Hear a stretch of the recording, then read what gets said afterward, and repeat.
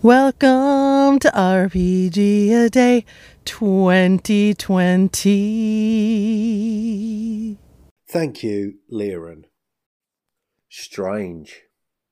I've got to say, when I first started out playing RPGs, what drew me into the game was pretty standard fantasy, I guess you'd call it. My introduction would be through fighting fantasy, which arguably does have a quirky edge to it, but, you know, your standard fantasy tropes are all there. And what made me go to that next level was discovering people playing MERP and the opportunity to be able to play in a setting like Middle-earth. Well, that was just all I wanted at the time. Although the guy was running the MERP game also had a variety of other games, one of which was Call of Cthulhu, and I was instantly drawn to that. I don't think I knew much about Lovecraft before encountering the game, and I think I only played in maybe a couple of sessions of it. Instantly kind of seduced by that unsettling eldritch strangeness. My tastes now, I think I do favour playing in more otherworldly settings, I guess.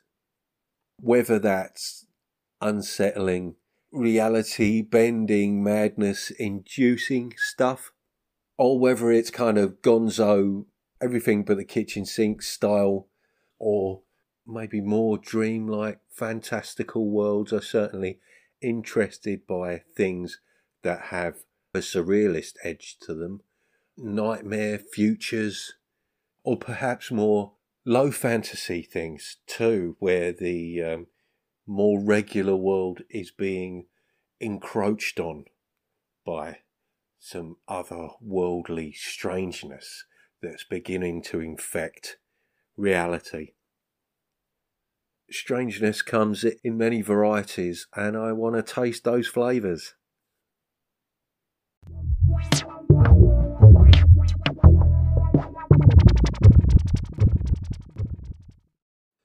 Also, I wanted to talk about the absence of strangeness. Primarily, my recent appearance on Spike Pit. Colin Green invited me on under the pretense of talking about my attempt at a rules-light system, Osseous. I was kind of prepared for discussing my thoughts behind putting it together, my kind of design philosophy, the influences involved. You know, all that stuff I've probably spoken about many times before. But Colin caught me on the hop by suggesting that I test drive those rules on the episode.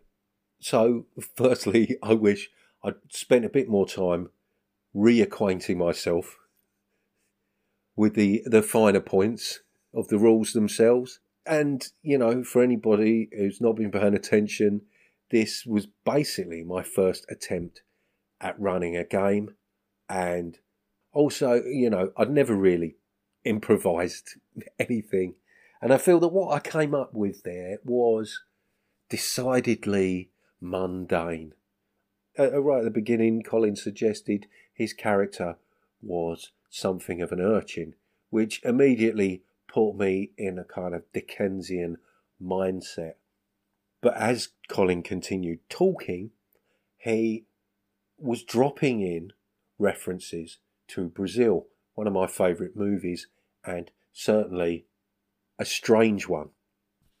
But because I was still kind of thinking Dickensian, I didn't pick up on those things he was feeding me. As a result, when I was describing things, I was picturing something quite Victorian, when I should have been picturing something a bit more dystopian. So kind of I was a little underwhelmed by my improvisational skills there.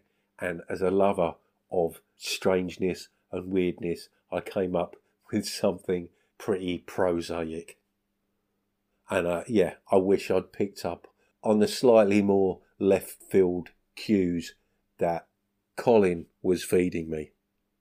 But I am no less grateful for that opportunity and Colin giving me that platform and allowing me to get a taste of what it is to run a game. So thank you for that, Colin. Hold up. Well, no sooner had I recorded that than I received this message. Hey Spencer, Minion / Rob here. Just listen to Lever. Some very good wordplay there. Well done. Also, I heard your GMing and it was brilliant, really masterful, very, very natural. I think this is the thing, get amongst friends, get amongst fellow GMs who know the difficulties and the fun to be had.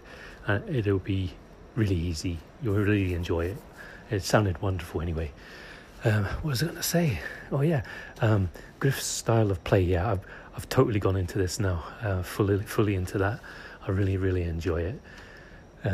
But it's not for everybody, is it? But yeah, I find it helps to engage certain people, and I think it's in its way it can be immersive. So that's why I'm pulling that recently. Anyway, take care. Hope to hear more from you soon. That was Minion, aka Rob, from Confessions of a Wee Timorous Bushy, and thank you very much for that wonderful message. I guess maybe I'm not as bad a GM as I thought. I'm just a bad judge of what a good GM is. But thank you very much for that. I really, really appreciate that. Cheers.